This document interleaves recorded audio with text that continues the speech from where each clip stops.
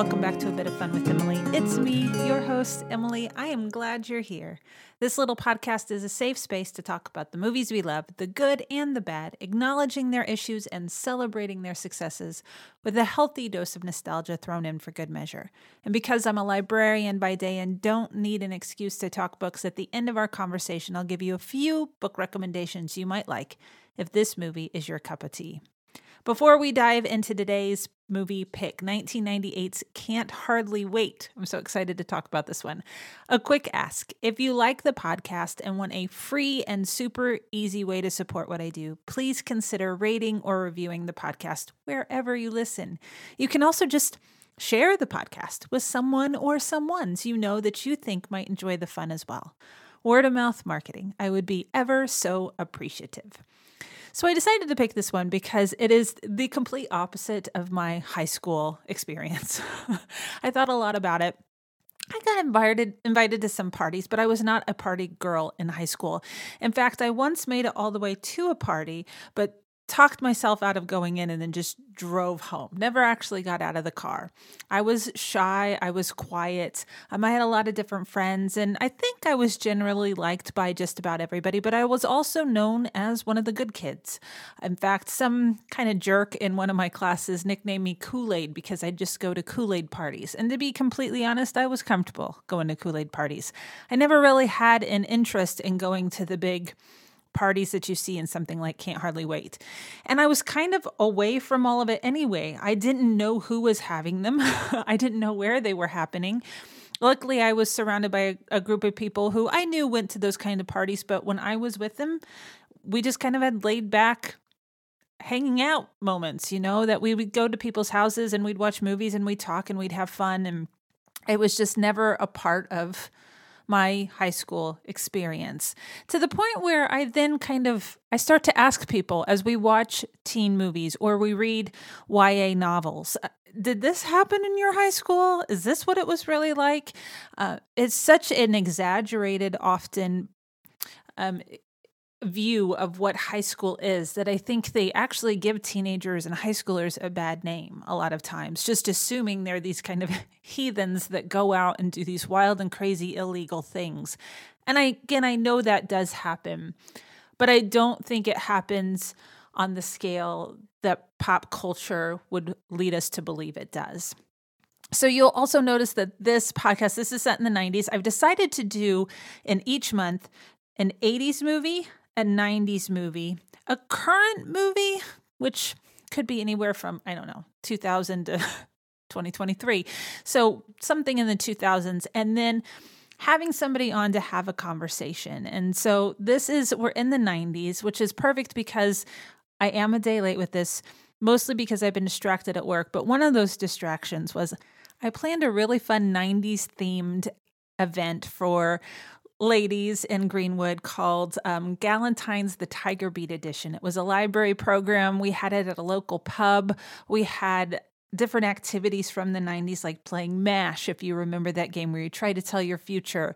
You can make fortune tellers at each table. We had spirographs. We had decorate your own slap bracelets, which I know were in the 80s as well, but people were wearing them in the 90s. You can make these really frilly bows. We did 90s trivia, and it was just a lot of fun, but it was mostly just a lot of fun having really cool ladies in one place, goofing off, enjoying the evening together. And so I was kind of distracted with that, but I think it fits perfectly into today's conversation too about the 90s. So I'm kind of firmly stuck in the 90s. At first it was also unbelievable. Mike Dexter wanted to date me. I know why I started dating him. I just don't know why I did it for so long. Well, he is the most dope guy in school. Yeah, and school's over. Party tonight? Amanda suddenly being single? It's fate. Fate has opened me a window. So I got to have sex tonight. It took me all day, but I narrowed it down to a list of 10 very lucky finalists. You know what I'm saying? Do you think there'll be any girls there? Are you kidding me? People may even be having sex tonight. Get out that way! Pumpkin Hillside, kiss my ass! Have you seen Amanda Beckett? Yeah, man, I just saw her in there. I'm thinking about asking her out, boy. Oh, God, you're a hot. I filled this with 7 bottles of vodka last September. It's been in my freezer for... Alright, yo, check it. Time to get busy. Who does he think he is? Brad Pitt? And you're like Gwyneth, but with bigger boobs. Totally bigger boobs. Can't feel my legs. I can't feel my legs! Columbia Pictures presents an event 18 years in the making. When you find out who your friends really are. I don't think she's prettier than Gwyneth. Not even. What your future really holds. I am going to have sex with someone at this party. And how one night can change your life. I don't know about you, but I really believe that there's one person out there. And for me, it's gotta be Amanda. There's a mirror right there. Why don't you take a look, okay? You're white. How's it gonna be when you're so I'm out there? Guys like us, we are a dime a dozen. When there's no one there to talk to. It is fate, but it only takes you so far because once you're there, it's up to you to make it happen. Amanda? Can't hardly wait. Richie has the winning play. Huntington, hey, hey, hey!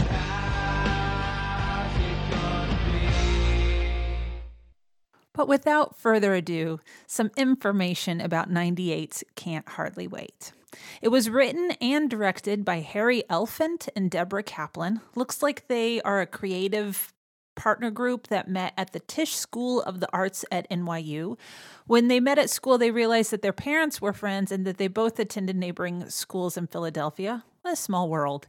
They also worked in 2001's Josie and the Pussycats, 2008's Maid of Honor, and 2010's Leap Year, which is one of my favorite rom-coms of all time. It's set in Ireland. That makes sense. And the lead is kind of grouchy, which also makes sense.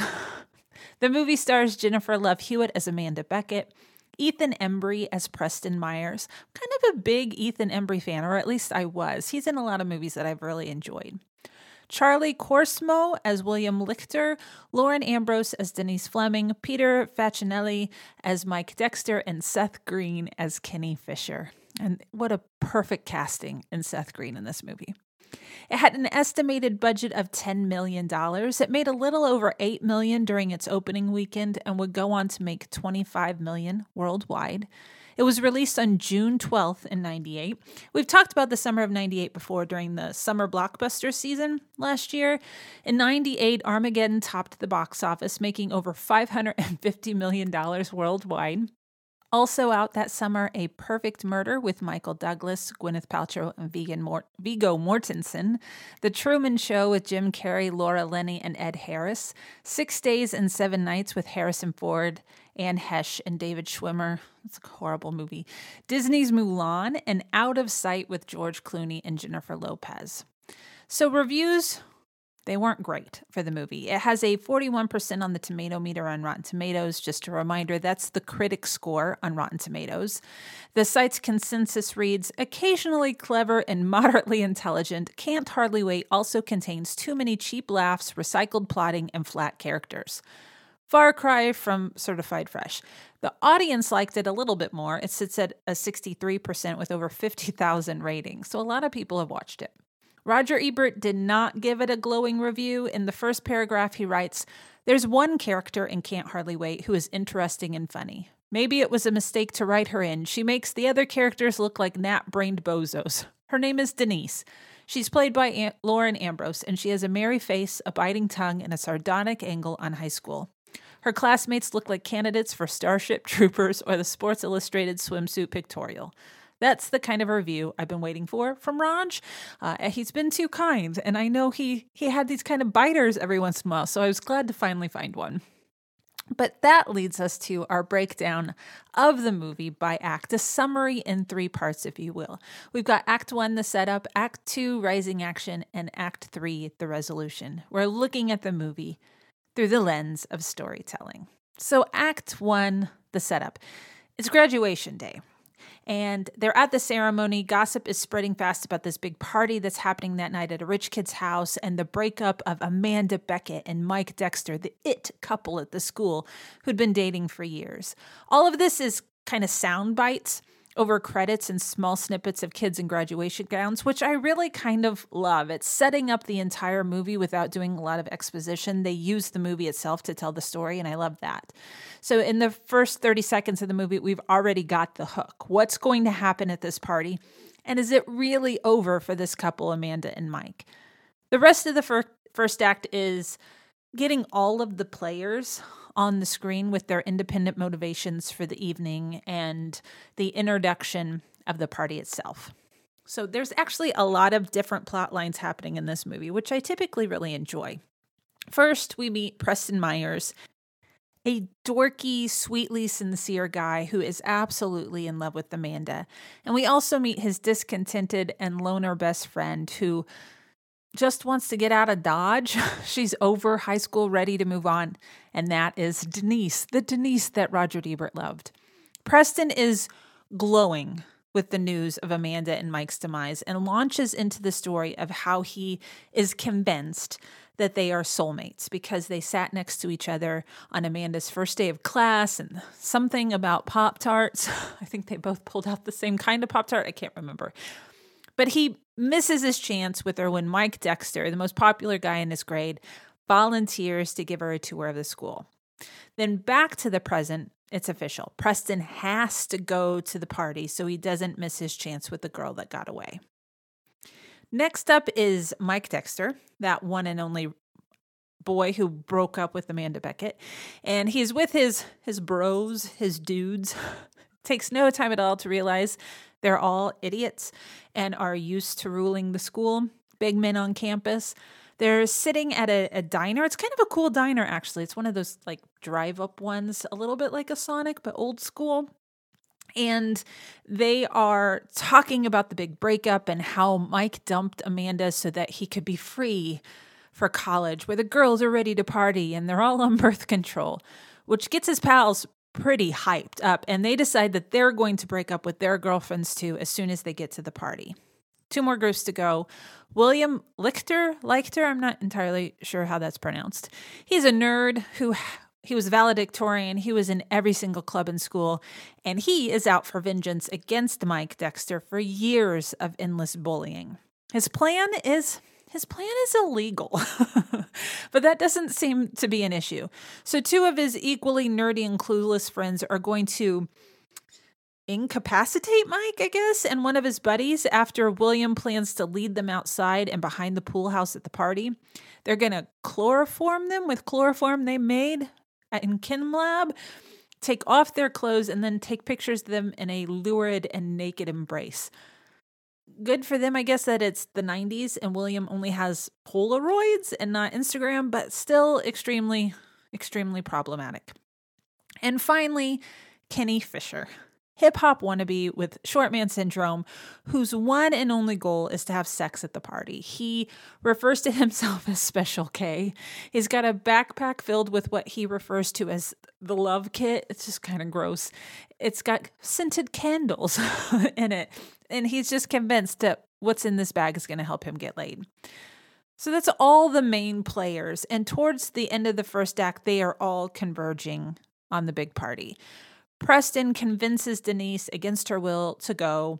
When they get there, Denise tries to do some convincing of her own. She thinks it's a really bad idea for Preston to give Amanda a letter he wrote back in his freshman year that lists all of the reasons why they should be together, which would be kind of creepy, if I'm being honest. Some dude I didn't really know just hands me this letter. But Preston, ever the optimist, turns on the radio and hears Barry Manilow's Mandy. It's playing in the background and decides that that's a sign, since Mandy is short for Amanda. A short side story here. I was back in high school, my freshman year of high school. We went out to California over the holidays to visit my aunt and uncle and cousins that lived in Newport Beach. And while we were there, my aunt, my lovely, sweet aunt, comes up to my mom and I and says, "I have a night planned just for the 3 of us. I don't want to tell you what it is yet. I want to surprise you." And so we were like, okay. So we get in the car and my aunt drives us to Universal Studios City Walk in LA or near LA. I don't know. I don't understand California, but wherever Universal Studios is. And so we go in and we're like, this is awesome. And she goes, no, this is not the surprise. And so we're walking around and we get to this theater, this big theater arena kind of thing. And we look up on the marquee and it says, tonight, Barry Manilow in concert, and she is glowing. And my mom turns to me and she just starts under her breath going, don't you dare make a face. Don't you dare make a face. In all honesty, I kind of knew who Barry Manilow was, but I didn't have a full opinion of him. But I was like, okay, Barry Manilow, that's what we're doing with our night. We go in and we sit down and the music starts to play. And then I was like, oh, Barry Manilow. And it is the most vibrant, enthusiastic, energetic crowd I'd ever seen up to that point at a concert. There were lots of men with their partners there. They were mad about Barry Manilow. There was a lot of, Barry, you the man, and there was kind of crying, and I just sat there, and my mom just kept hitting me in the side of the leg, trying to keep me from bursting out laughing. And it was awkward as a teenage girl to be there, not really knowing what was going on, but seeing my aunt very enthusiastic. But as I look back, it was also one of the sweetest concerts I have ever been to. He was a great performer. He was a showman. I now know a lot of the songs that I didn't know at that time, but to watch this crowd just be madly in love with this man and his music was just a memory that I am glad I have and that I get to hold on to. So if you've never been to a Barry Manilow concert, just know that Barry is the man. That's all you really need to know. I'll get off that tangent now, though. So Preston and Denise, they're going into the party. Preston is determined to give Amanda this letter that he wrote his freshman year about how much he loves her and why they should be together. And in no time at all, the party is raging. Kenny is prancing around, trying out horrible pickup lines on unsuspecting girls and failing miserably. William has made his way to the keg and gives us the best line in the whole movie. It's terrible. Don't drink the beer. The beer has gone bad. And he keeps guzzling, though, which is going to make things interesting later. I remember having that same reaction when I had my first beer. I now enjoy it thoroughly, but at the moment, it's like, what is this and why do people drink this for fun? Amanda is having a hard time. No matter where she is, she seems to be the topic of conversation. The rumor mill is running amok. People are saying that Mike broke up with her over a year before, and she's been paying him $50 a month to act like they are still together. So it's clear that she doesn't have a lot of people on her side. And Mike's feathers are all ruffled because his buddies were supposed to go break up with their girlfriends, but that is not happening. No progress is being made on that front because they're girlfriends are gorgeous and they have plans for the summer, and why do they need to break up with them? Preston also just keeps missing his chance to talk to Amanda. Like, they keep passing, but he doesn't have the time or doesn't have the chance. And Denise does an amazing job not socializing with anyone. And that ends Act 1. Before we head on to Act 2, a quick note. It is worth watching this movie, even if this doesn't sound interesting to you, just to see how filled this party is with 90s stars and that guy's people you have seen before, but you have to rush to IMDb to identify, which is my favorite game while watching anything, as I've mentioned before. You've got Melissa Joan Hart from Sabrina the Teenage Witch. She's trying to get the entire class to sign her notebook. She's kind of, I don't know, she's got blonde pigtails. Don't know what that look is, but hey. There's Sean Patrick Thomas from Save the Last Dance. He's one of Mike's buddies. Jamie Presley from My Name is Earl, or Mom, which was more recent, plays the girlfriend of one of Mike's buddies. Breckin Meyer from Clueless or Road Trip is in it. He is the lead singer of a band that's trying to play. They're called Love Burger, that's trying to play at the party. Then there's, I'm sorry, I don't think I know how to say his last name, but Donald Faison, I guess, from Scrubs and also Clueless, Dion's boyfriend in Clueless. He's also in the band. He's the drummer. And even though we don't see them until Act 2, Jason Segel from How I Met Your Mother is in there. And what's her name? Selma Blair from Cruel Intentions. They are hanging out at the party as well. So just so many. And that doesn't even come close to naming everyone that you recognize or sort of recognize. So many others from a boatload of TV shows and bit parts in movies. So it's worth the watch just to see how many people you actually recognize. But now on for Act 2, the rising action. Act 2 is where everything starts to go awry. There's lots of flashes between characters hopping around the party. I'm just going to kind of give you the basics because it'd be too hard to kind of follow each step. So after getting hit in the head with a pot brownie, Denise heads up to the off-limits upstairs bathroom to clean up, only to find Kenny in there getting ready for a sexcapade. But the door locks behind them and they're stuck in there. I should note that it's one of those scenarios where a girl is hosting the party and her parents are not there, but I think she had planned for a small affair and now it's a big raging thing she's not expecting. So she's running around the party telling people to get their feet off the table and all of these things, trying to keep the house clean. So she had said that the upstairs bathroom was off limits, but Kenny says something to help her out. So she's like, fine, you can use the upstairs bathroom. So nobody else is really going upstairs, which I don't necessarily believe in the movie, but it works for this particular plot line. William, by this point, is super drunk, but is the life of the party. He's become one of the popular guys, the people that girls want to make out with. He's getting cheers for taking shots, and he's kind of dancing like a fool. He's having the high school experience I don't think he'd had up until that point. Denise and Kenny have a row upstairs in the bathroom. They get kind of, turns out they used to be good friends when they were kids, and for some reason, Kenny stopped talking to Denise. So she kind of confronts him about that. And they're arguing, and as expected, every time you see two people argue, they eventually will start to make out. Amanda's second cousin starts to hit on her, which is really weird and uncomfortable. It's even really weird and uncomfortable for her, which is different for a movie. Preston sees him make a move, though, and assumes that it's consensual and not sexual harassment, and ends up tossing the letter in the trash before leaving, without trying to find Denise, which always bothered me. She came with him, and he knew she didn't really want to be there and that he was her ride, but he just leaves her. He doesn't even do a lap around the house to try to find her. That upsets me. He's not a very good friend. Never fear, though, with the letter will eventually make it back into the party on the bottom of someone's shoe. And of course, randomly to Amanda. There's the shot where it's just following the letter under the feet of people. Somebody picks it off their shoe, tosses it onto a table, and Amanda eventually finds it.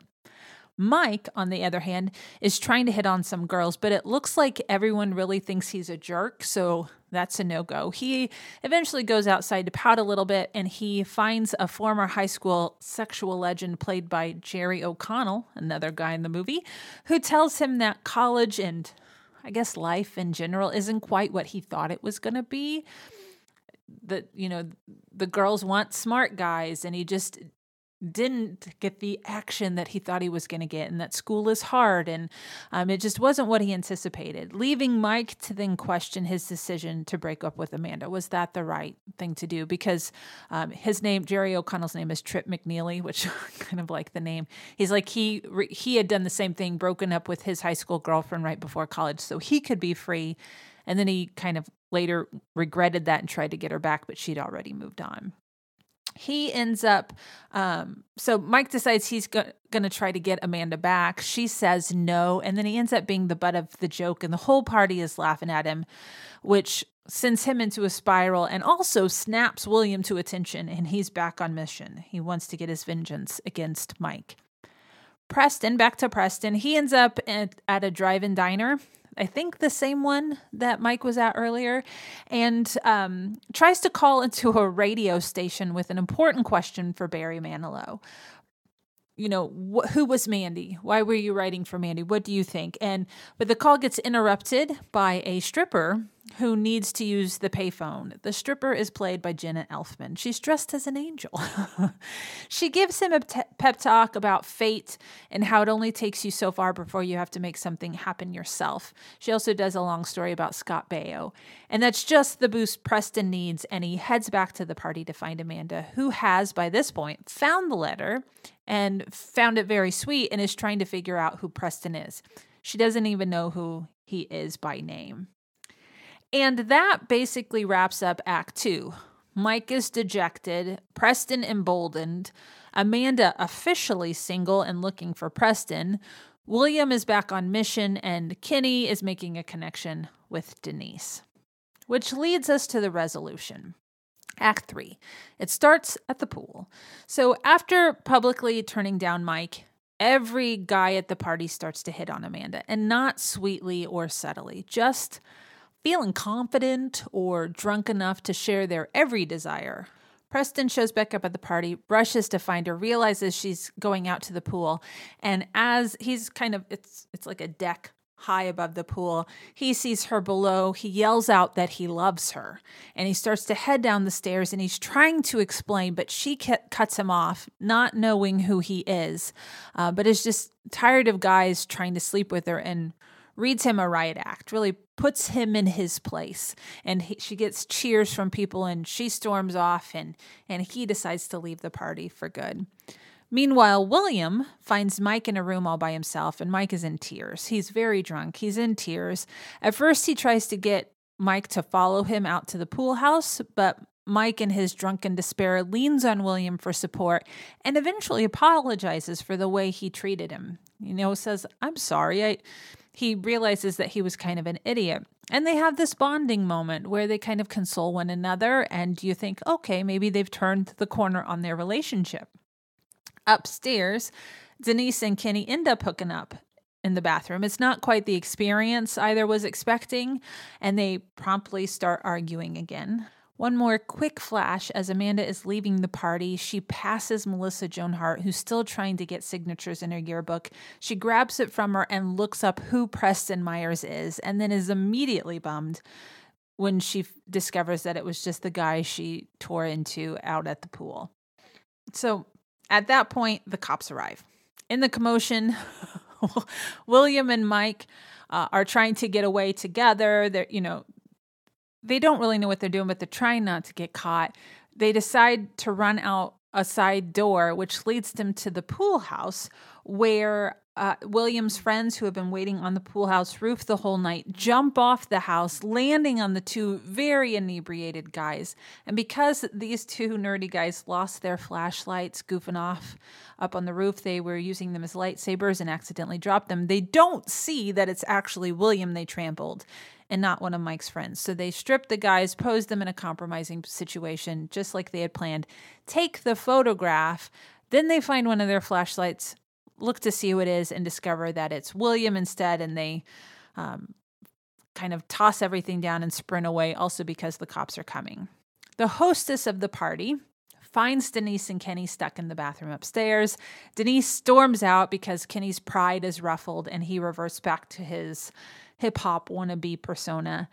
The cops find William and Mike, cart them off to jail. William wakes up alone in the cell the next morning, but discovers that Mike had paid his bail, which was really kind of nice, I guess.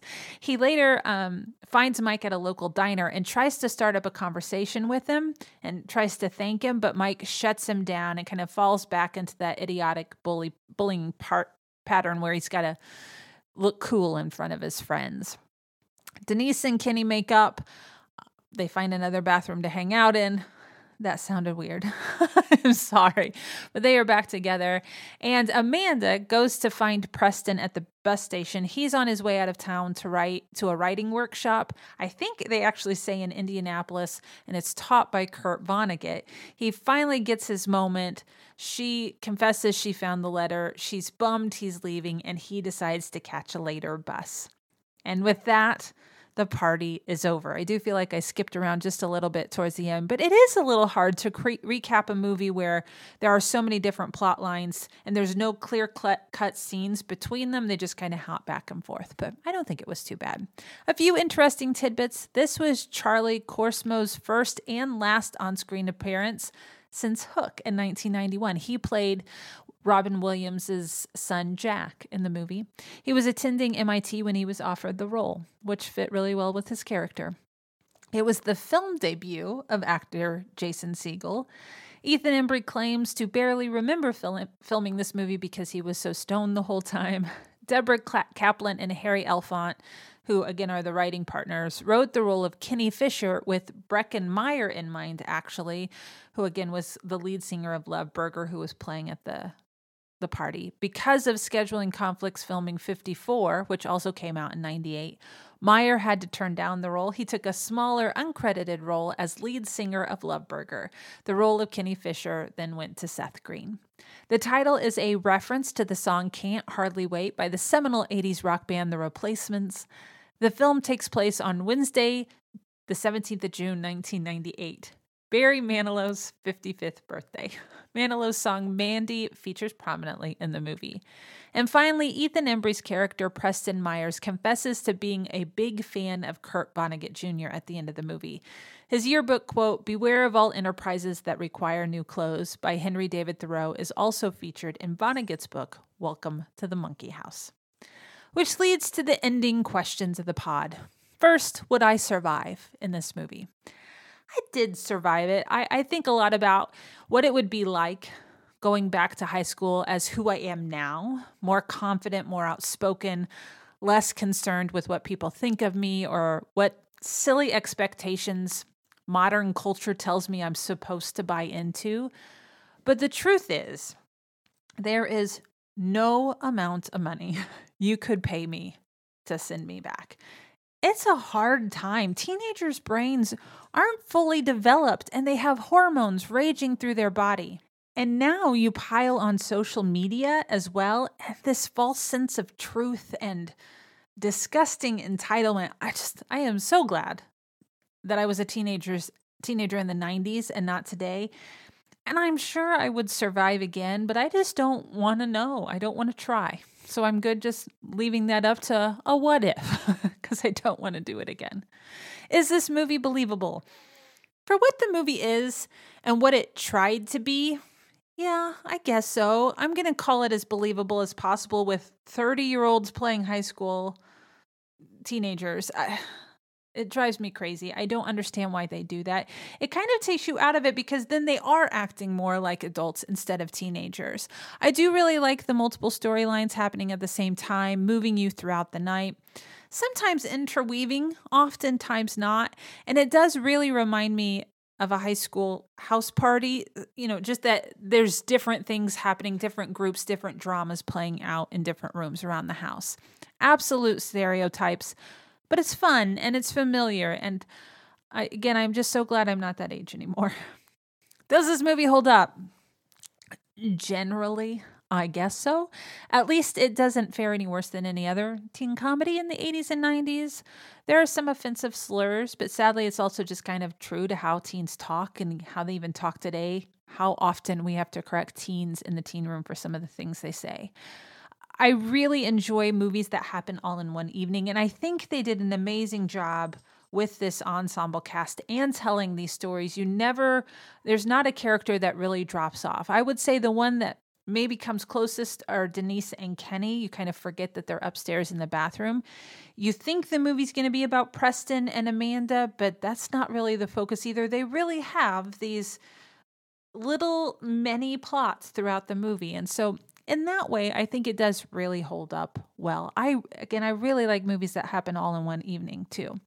The prop that I would want to take with me if I was starting a pop culture museum, this one was hard. So William has this little card that he has printed off the internet. I guess the internet, or he found somewhere. He could have had the internet in 98. That was supposed to tell him if he was drunk or not. I think it'd be kind of fun to have that. He ends up giving it away at the party after he's already drunk. Or the a Love Burger t-shirt. So the band had t-shirts made. That becomes a point of argument throughout the story for the band. I think I might like a Love Burger t-shirt as well. It's a fun movie. I hope you want to watch it if you've not seen it. It's worth it. It's worth a watch to just reminisce what the 90s were like and just to see all of the people that you remember from all the TV shows you were watching in the 90s. And now for the last segment of the episode, book recommendations. And that's the theme for the book recommendation today. Books that happen all in one day or one evening. There's a couple of great books that do happen in the span of a day. There's more that I could share, but I picked two out. They just happen to both be teen books as well, which fits nice in a teen comedy. So first up is The Statistical Probability of Love at First Sight by Jennifer E. Smith. Today should be one of the worst days of 17-year-old Hadley Sullivan's life. Having missed her flight, she's stuck at JFK Airport and late to her father's second wedding, which is taking place in London and involves a soon-to-be stepmother Hadley's never even met. Then she meets the perfect boy in the airport's cramped waiting area. His name is Oliver, he's British, and he's sitting in her row. A long night on the plane passes in the blink of an eye, and Hadley and Oliver lose track of each other in the airport, a chaos upon arrival. Can fate intervene to bring them together once more? It's a sweet little love story, and if you've ever had that, what would it be like if I met someone while I was sitting on a plane, or I just had a really good conversation with the person sitting next to you on a plane? Didn't even have to go anywhere after that. So it's fun to kind of imagine with that. The second one is They Both Die at the End by Adam Silvera. So on September 5th, a little after midnight, Death Cast calls Mateo Torres and Rufus Emeterio, I can't really remember how to say that name, to give them some bad news. They're going to die today. So there's a service that lets people know the day of their death. Mateo and Rufus are total strangers, but for different reasons, they're both looking to make a new friend on their end day. The good news, there's an app for that. It's called The Last Friend, and through it, Rufus and Mateo are about to meet up for one last great adventure, to live a lifetime in a single day. So a couple book suggestions. You can get these at your local public library. If you don't have a library card, you absolutely should. It's a great way to support members of your community. It's a free way to support members of your community because guess what? You're already paying taxes to have a library card. So get a library card today and check out The Statistical Probability of Love at First Sight, or They Both Die at the End. And with that, we are done for today. Thank you so much for listening. Really, it is so appreciated. If you haven't already, I hope you subscribe so that we can keep going on this journey together. And if you've got the time, it would be awesome if you could rate and review so that other individuals who like random conversations about pop culture with someone who doesn't really know what they're talking about, well, they can join in on the fun as well. You can follow me on Instagram at GnomeGirlM and on Facebook as A Bit of Fun with Emily. Go have yourself a bit of fun today.